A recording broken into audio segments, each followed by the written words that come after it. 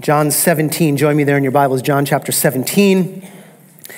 And we are focusing in on verses 6 through 19, John 17, verses 6 through 19, as Jesus continues his high priestly prayer for his people. And in verses 6 through 19, focusing specifically on his apostles, praying for them. Yet, as we have seen over these last few weeks, there's application for us as well, since Christ's prayers for his apostles are also his prayers for us, his people. Last week, we spent our time answering the question, who is praying this high priestly prayer? Who is praying this prayer? Focusing on Jesus' description of himself that's weaved throughout these 14 verses. Descriptions that highlight the greatness of Jesus. Claims from Christ that showcases seamless unity with his Father.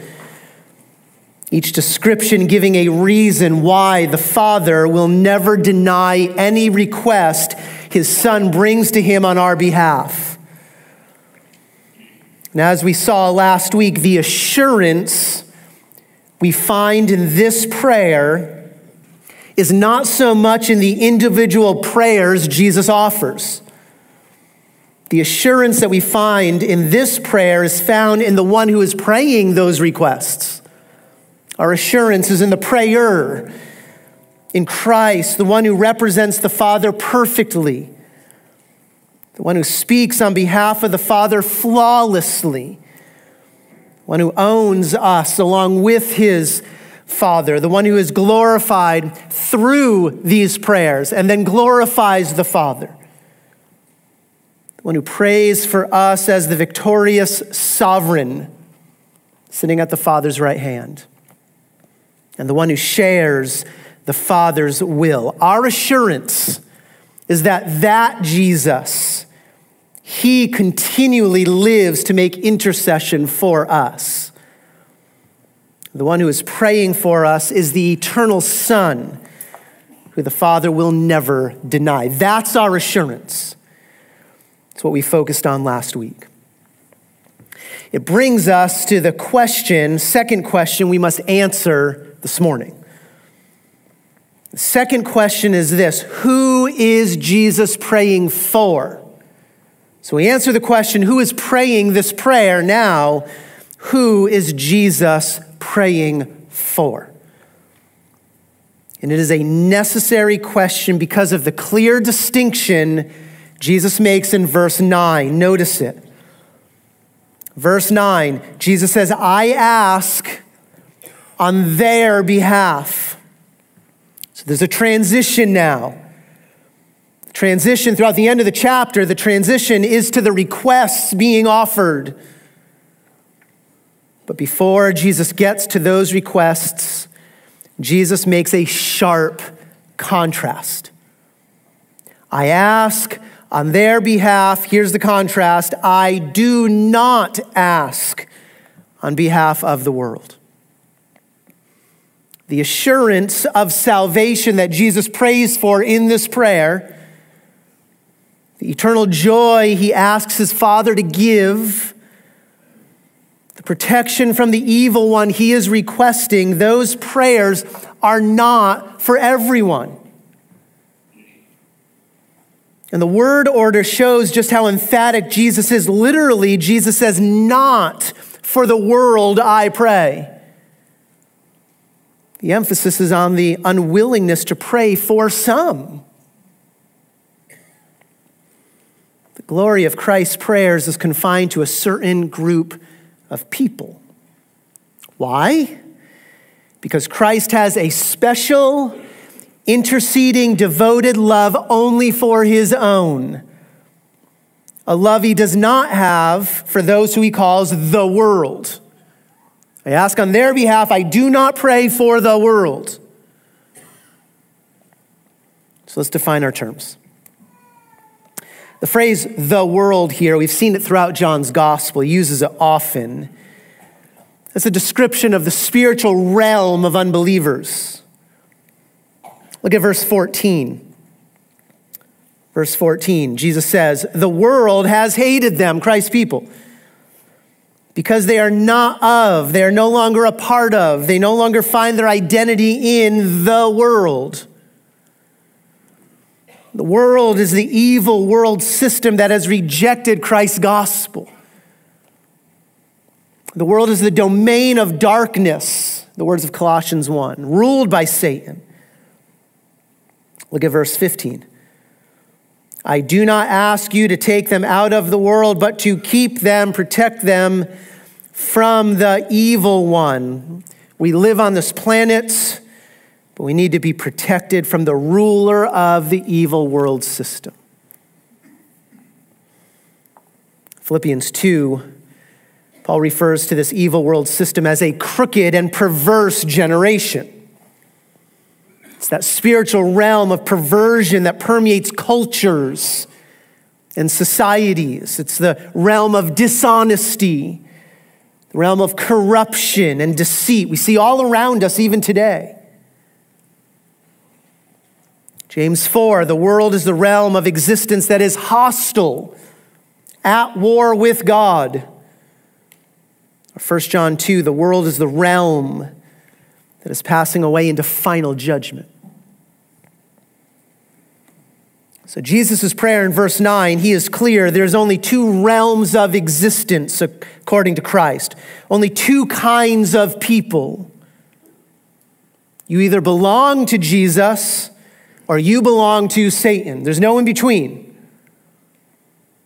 You're either a citizen of Christ's kingdom or you are a citizen of Satan's domain. You're either a child of God or your father is the devil. Let's apply all that to Jesus' prayer. You can either live with the assurance that Christ is right now praying you into glory, or you can walk this earth and live your life without the protecting prayers of Jesus.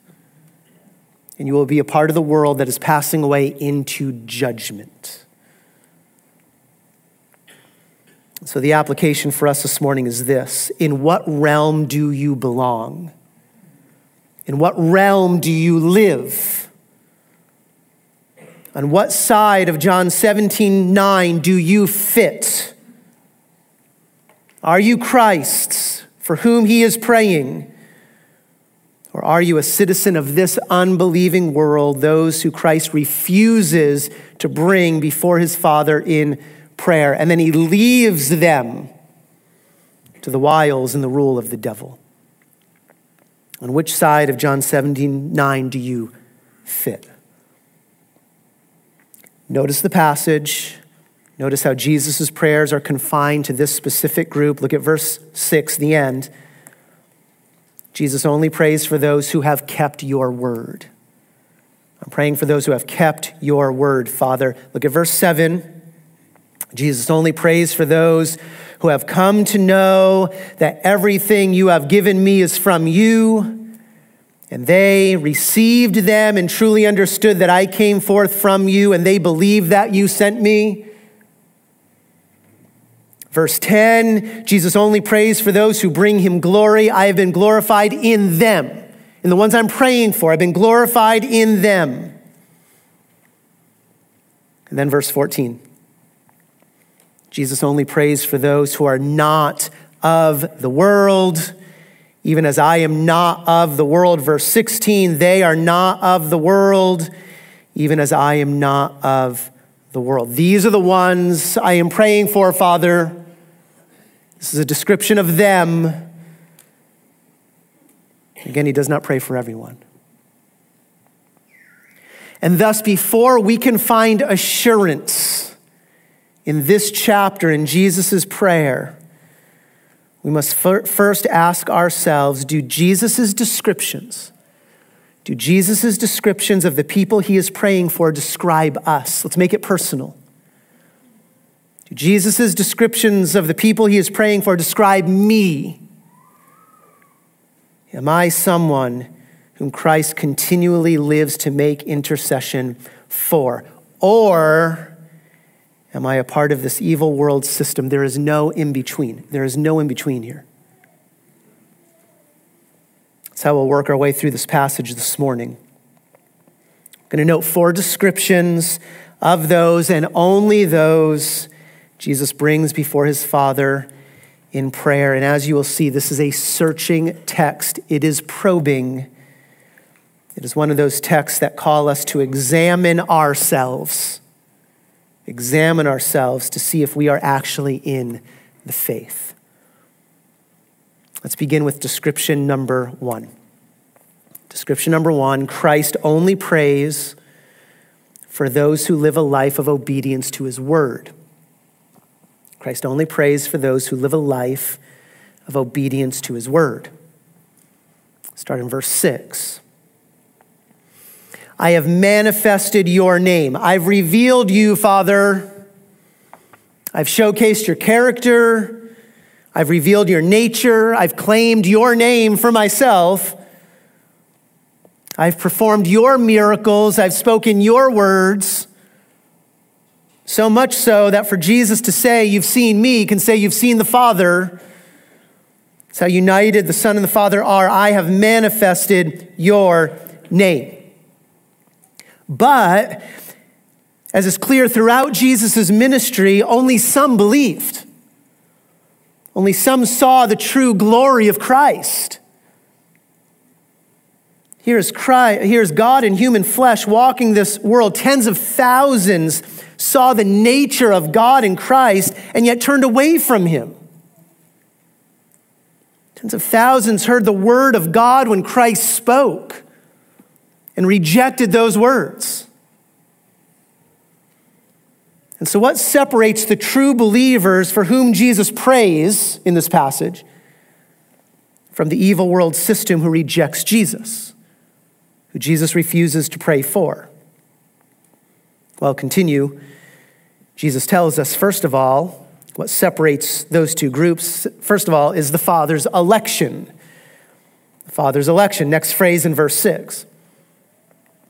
I have manifested your name, showcased it to the men you gave me out of the world. The reason some saw the glory of God in the face of Christ is because of the electing work of the Father. You gave them to me.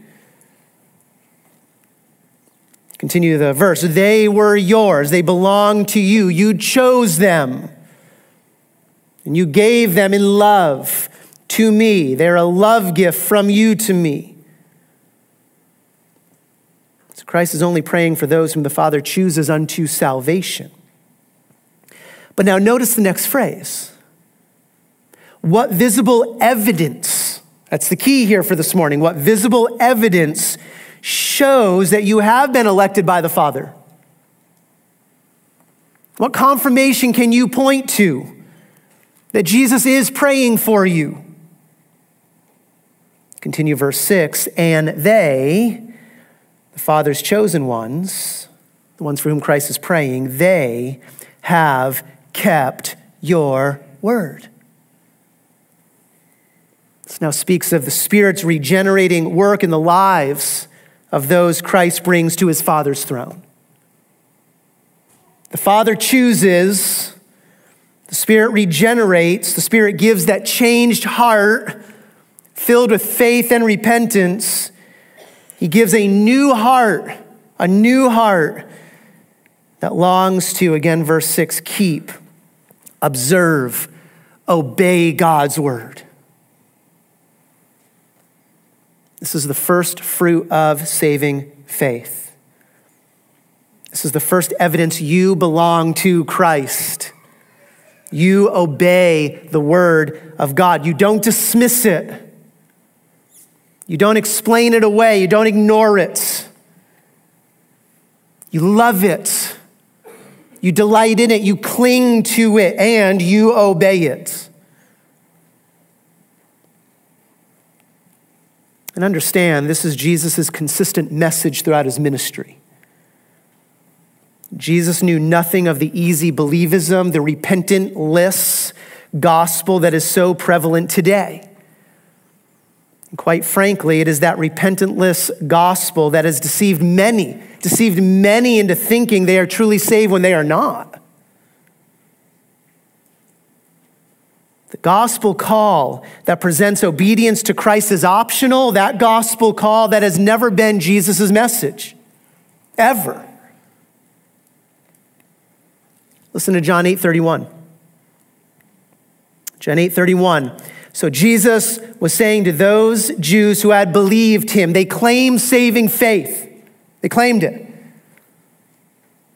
But notice what Jesus says, if you continue in my word. There's an if clause. If you continue in my word, there's the evidence. Then and only then are you truly disciples of mine. That's the test if your faith is real. Do you continue? Do you remain in, obey as a pattern of life Christ's words? Are Christ's words your delight? Do you love them? Are they your authority? Later in John 8, Jesus will say this, truly, truly, I say to you, this is a solemn warning now, if, another if clause, if anyone keeps, same word used in John 17, they have kept your word. That's what I'm praying for. Same word here. If anyone keeps my word, he will never see death, the second death, eternal death. So those who have never been changed from the disobedient to the obedient, they will never be welcomed into heaven. They will see the second death. They will experience the lake of fire. But the one who keeps Christ's words, they experience what Jesus prays in verse 24 of John 17. They will see his glory. They'll be satisfied, welcomed into heaven. Think of John 14. If anyone loves me, he will keep, same word, he will keep my word. So if the Spirit has truly changed you, you will truly love Christ. Obedience to Christ's words will characterize your life. But the flip side is also true if you finish that verse. He who does not love me does not keep my words. If you do not live a life of obedience, you cannot claim to love Jesus. Where there's no love for Christ, there's no obedience to Christ. Where there is no obedience to Christ, there's no true faith. And where there is no true faith, there is no high priestly prayer of Jesus for you. This has been Jesus' message throughout his ministry. It's what we read in Psalm 103 to start our service. Psalm 103. Verse 17, the loving kindness of the Lord is from everlasting to everlasting on those who fear him, to those who keep his covenant and remember his precepts to do them. That's the message. This is not new. Now back to the verse here, that word kept, verse 6. That word kept. It's in the perfect tense. It indicates an enduring and continual character of this obedience. This is not referring to perfection of life. So don't hear me saying that. This is not perfection of life. This is a pattern of life. I think the apostles show us just that. The apostles were far from perfect. At times their faith was weak. Often they could not grasp all that Jesus told them. They were fearful in just an hour or so. They will flee for their life. Far from perfect. But one thing we can say about the apostles, they loved Jesus to the point of obedience. They loved his word. They followed Jesus as a way of life. They repented when they sinned. They confessed when they failed. Yes, they were far from perfect. But notice verse 6 again. Jesus could still say, they have kept your word. That's the pattern of their life. And thus, as they overhear Jesus' prayer, they are assured that Christ was bringing their names, though imperfect, he was bringing their names before his Father's throne. Let's bring this principle to us. If we are going to rest on Christ's intercession, if we are going to find hope in this prayer, then we must examine our faith. We must ask ourselves, do I keep Christ's words as a way of life? Ask yourself that. Let that question probe your heart. Do I love Jesus to the point of obedience? Let's step on some toes. When was the last time you chose obedience when tempted to sin? When was the last time you chose obedience when tempted to sin? When was the last time you confessed your sin in prayer? Or do you come to the end of the day and you're like, well, it's pretty good. No sins today. When was the last time you were truly broken over sin? When was the last time you specifically applied God's word to your own life and then actually made changes because of that? Is that your pattern? Or are those things scanty at best? Jesus begins his prayer with this description. He makes it clear he is only praying for those who live a life of obedience to his word. They have kept your word. Second description. Description number 2. Christ only prays for those who believe in the true Jesus. Christ only prays for those who believe in the true Jesus. From the life of saving faith to now the necessary doctrine of saving faith. Doctrine matters. Theology matters. What you believe matters. And I'll never forget what one lady told me. I was in Massachusetts. It wasn't here. Massachusetts, after I preached a sermon in the Gospel of Mark, just preaching on Christ, hopefully exalting him. You know how I preach. It's verse by verse. I don't really meander off too much. I'm preaching on Christ, exalting him, and she comes up after the service, and she is angry. And she's angry at me. And she said, that is not the Jesus I know. That's a frightening comment. A frightening comment. Why? Because of verse 7. Now they, the ones for whom I pray, now they have come to know something. They have come to know, they have come to believe that everything you have given me is from you. They've believed my claims. They don't fight back against them. They've believed our unity. They've believed my testimony. That's your testimony of me. Doctrine matters. And yes, there are still aspects of Jesus' saving work that could not be understood by the apostles. The Spirit had to come, Christ had to die. But as you work your way through this gospel, you see what these apostles came to believe about Jesus. Here's the summary. Here's what you must believe. They believed Jesus was the Passover Lamb of God. John 1, behold, the Lamb of God who takes away the sin of the world. They believed Jesus was the Messiah King. We have found the Messiah. They believed Jesus was the fulfillment of Old Testament prophecy. We have found him whom Moses and the law and also the prophets wrote, Jesus of Nazareth. We found him. They believed Jesus was the eternal Son who would rule from a glorious throne. Rabbi, they say, Rabbi, you are the Son of God. You are the King of Israel. They believed that Jesus was the exclusive Savior, that eternal life was found only in him, only in his gospel.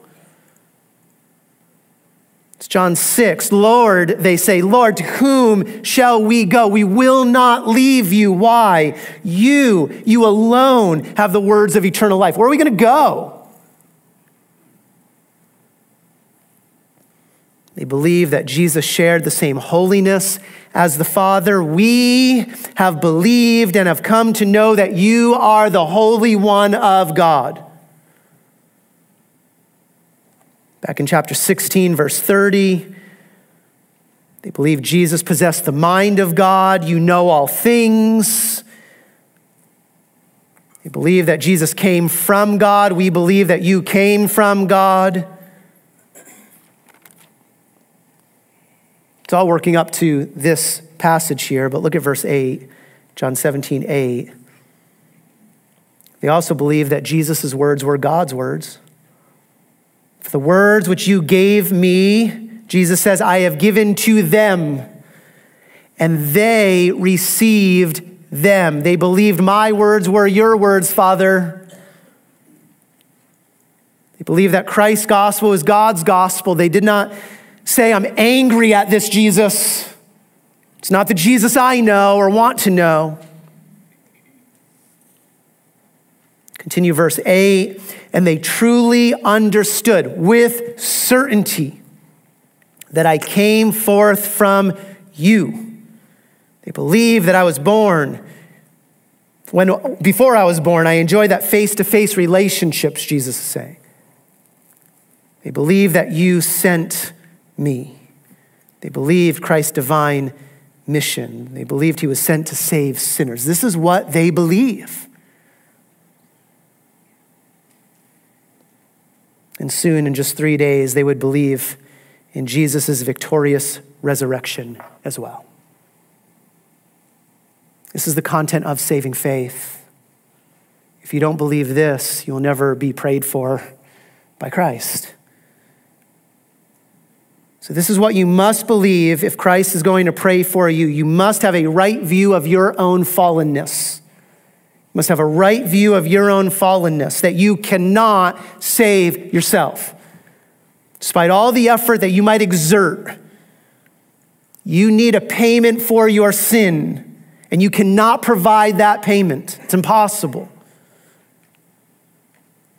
You need the sinless Lamb of God to pay the sin debt you owe the Holy One. And thus you must have a right view of Christ, the only acceptable sacrifice for your sin. You must have a right view of Christ. You must believe that he is the one to whom all the Old Testament points. That he is the one who has been given all authority to judge mankind. That he is eternal God, that he is co-equal, co-eternal with the Father. He existed in God's presence before the foundation of the world, uncreated. You must believe that he conquered sin when he died on the cross. You must believe that he conquered death and Satan when he rose again from the dead. You must believe that he is the final king who will one day assume his glorious throne forever. And that he alone possesses the words, the gospel of eternal life.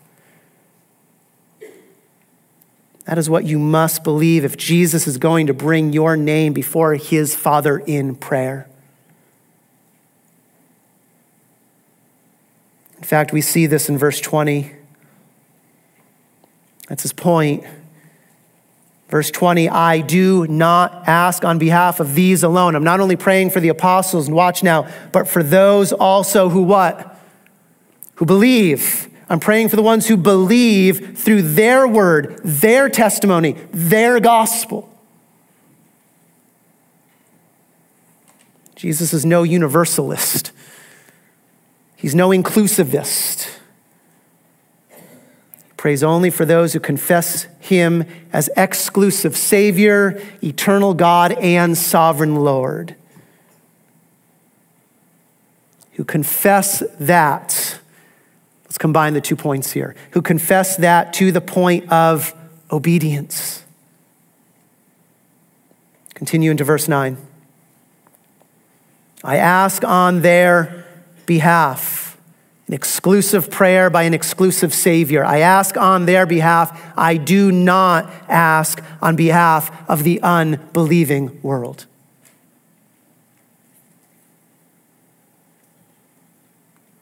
Is this the Jesus you believe?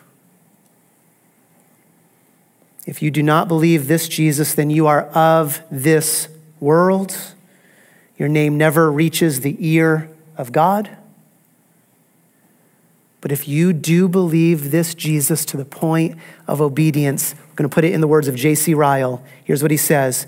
If you truly believe this Jesus, you are daily watched and thought for and provided for with unfailing care by one whose eye never slumbers and never sleeps, and he never stops praying for you. That's the promise, that's the assurance. Your name never leaves the Father's throne of grace. Leads into a third description. Third description of those for whom Christ prays.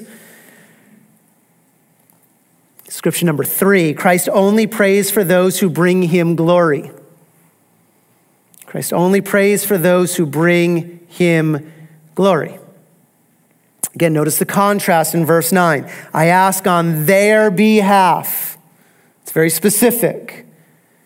Drop down to the end of verse 10. Who are these for whom he's praying for? I have been glorified in them. I've been glorified in them. Here's the very heart of saving faith. There is a desire, there is a purpose and a goal to no longer exalt yourself. That's the old man. That's who we were. But now our desire is to bring praise and honor and esteem and regard to our Savior. It's the heart change the Spirit brings. This is the attitude of John the Baptist. He must increase, but I must decrease. This is the call of 1 Corinthians 10 for every believer. Whether you eat or drink or whatever you do, do all to what? We know it. Do all to the glory of God. That's our calling. So again, here's the questions that we must ask. Is the glory of God our driving purpose? Could Jesus say that about us in verse 10? I have been glorified in them. Do you sing with the psalmist? Not to us, O Lord, not to us, but to your name give glory. Do you echo Romans 11? To him be the glory forever. Amen. Do you agree with Peter? To him be the glory both now and to the day of eternity. Amen. And we could add numerous other verses, all with that phrase, to him be the glory forever. Is that you? Is that your desire?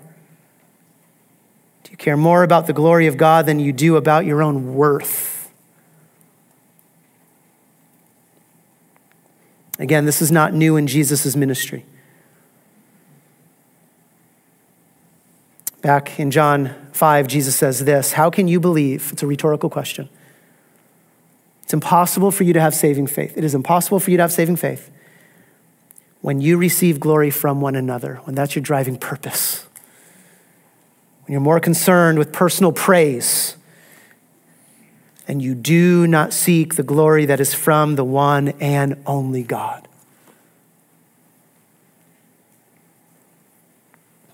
Jonathan Edwards has put it this way. It's a long quote. Stick with me. It's worth it. If you talk about the glory of God, you have to quote Edwards. I learned that in seminary. That's what I'm doing here. So here's what Jonathan Edwards writes. He, the true believer, loves to attribute to God the glory of what he is, what he has, and what he does. The believer delights in giving the praise of all that he has, all that he is, and all that he enjoys to God and acknowledging that it comes from him. and that it is all the fruit of his kindness and is not owing to himself. That it is not owing to his own strength to get it or to his own merit to deserve it, but alone to the power of God and mercy of God in being willing to bestow it. He loves to give God the glory of all his temporal things. Does that describe you? Do you love to give God the praise for everything you have? He loves to give him the whole praise of his redemption and salvation. He admires God's goodness in electing him from all eternity. He admires that he should be of this distinguishing goodness, chosen out from amongst so many to be made the subject vessel of honor and subject of glory. He wonders at God's goodness in sending his son to redeem him. He likewise admires at his grace in calling of him to Christ by his Holy Spirit. He delights to acknowledge that his conversion is not at all owing in any respect to himself, but to the grace of God alone. So he loves to give God the glory of all his works, whereby glory redounds to God. He is not for attributing anything to his own power or goodness. Again, is that your desire? When he overcomes temptation, he exalts God that his grace was sufficient for him. When he does a good work, he takes none of the glory of it to himself, as if he had done some great thing that made him worthy of God's love. And therefore, he will do it as secretly as possibly he can. He will not sound a trumpet before him to give notice of it, as if he gloried in it, but will do as secretly as possibly he can. For he knows that he does only his duty. He desires not that any should know of it but God. And to him he will say, not unto me, O Lord, not unto me, but unto thy name be the glory. And if that is your desire, then you can rest assured that your all-glorious Savior is praying for you. Fourth and final description Jesus gives here: those for whom Christ prays. Description number 4. Christ only prays for those who have been severed from this world. Christ only prays for those who have been severed spiritually from this world. Drop down to verse 14. I have given them, ones I'm praying for, I have given them your word, your gospel, and the evil world system has hated them. Why? Because they are not of the world. This is what the gospel does. They are not of the world. The gospel severs us from everything this world holds dear. It breaks the chains of sin that once held us captive, so much so that we no longer belong to the God of this world. We no longer share the same loves of this world. We no longer have the same Christless goals and fruitless hopes as the world. The world is passing away. Why? Because in the gospel, through the gospel, we have been rescued. The word is saved. We've been rescued from the domain, the authority, the power of darkness. Satan is no longer our master. And we have been transferred in the kingdom of God's beloved Son. This is why Christians are called aliens and strangers of this world. We're in it. We're not of it. That's why we're called strangers and exiles on this earth. Do you feel like an exile? That phrase here, they are not of the world, it's a reference to our new nature. The new nature we are given when Christ saves us. And it is such a radical change of nature, that the only thing Jesus can compare our new relationship to the world to, the only thing he can compare it to, is his relationship with this evil world system. That's amazing. It's how radical this change is. It's how powerful the gospel is. Continue verse 14. They, the ones I'm praying for, they are not of the world. Watch now. Even as I am not of the world. That's quite a change. It's repeated in verse 16 for emphasis. They are not of the world, even as I am not of the world. That's a severing. This fallen world is no longer our home. Our home is the Father's house. Jesus promises back in John 14. This world's evil master is no longer our master. We belong to Christ. Its goals are no longer our goals. Its ambitions are no longer our ambitions. Its values are no longer our values. This is the severing power of Christ's gospel. And these are the ones for whom Christ prays. So again, a probing question. Have you been severed from this evil world system? Have you been severed from this evil world system, or have you adopted the world's goals? Have you been conformed to the world's pattern? Do you pursue the world's priorities? Do not be deceived.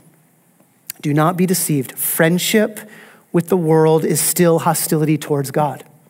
It's still true. The warning in 1 John is still true. And no doubt John is referring to this very passage when he writes this.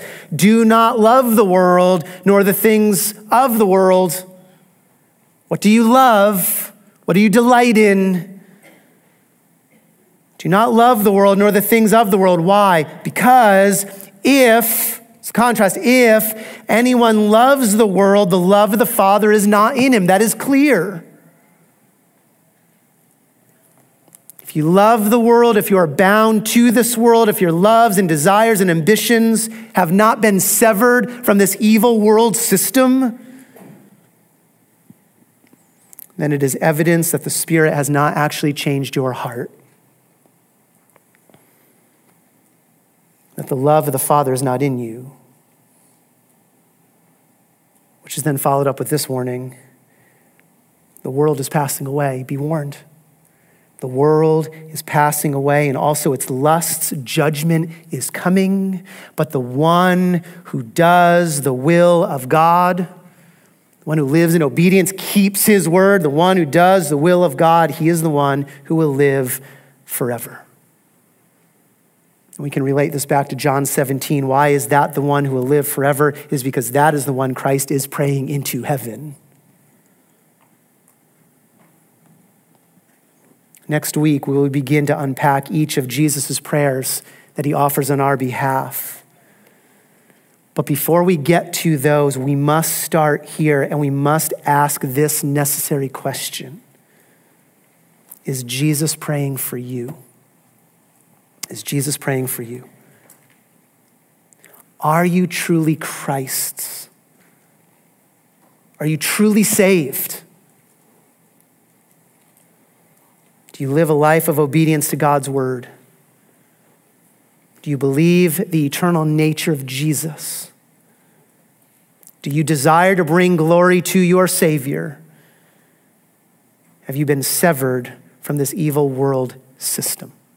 Those are the questions. And we must ask them why. Back to verse 9, because Jesus makes the contrast clear.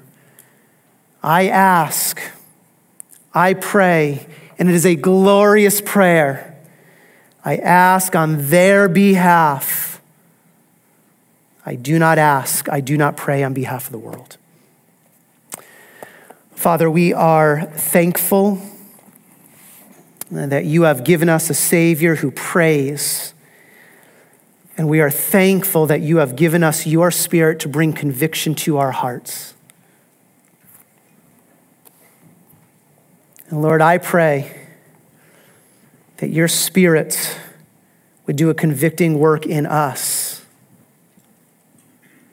That we would not take your grace and your gospel for granted, but through your Spirit we would examine ourselves. We would ask these probing questions. And Lord, I pray if there are some here now who have thought that they are true believers, but then they see this and see they're not, I pray that your Spirit would change their heart. Grant them eyes to see the true glory of Christ and a heart that it longs to obey him. Pray this in Christ's name. Amen.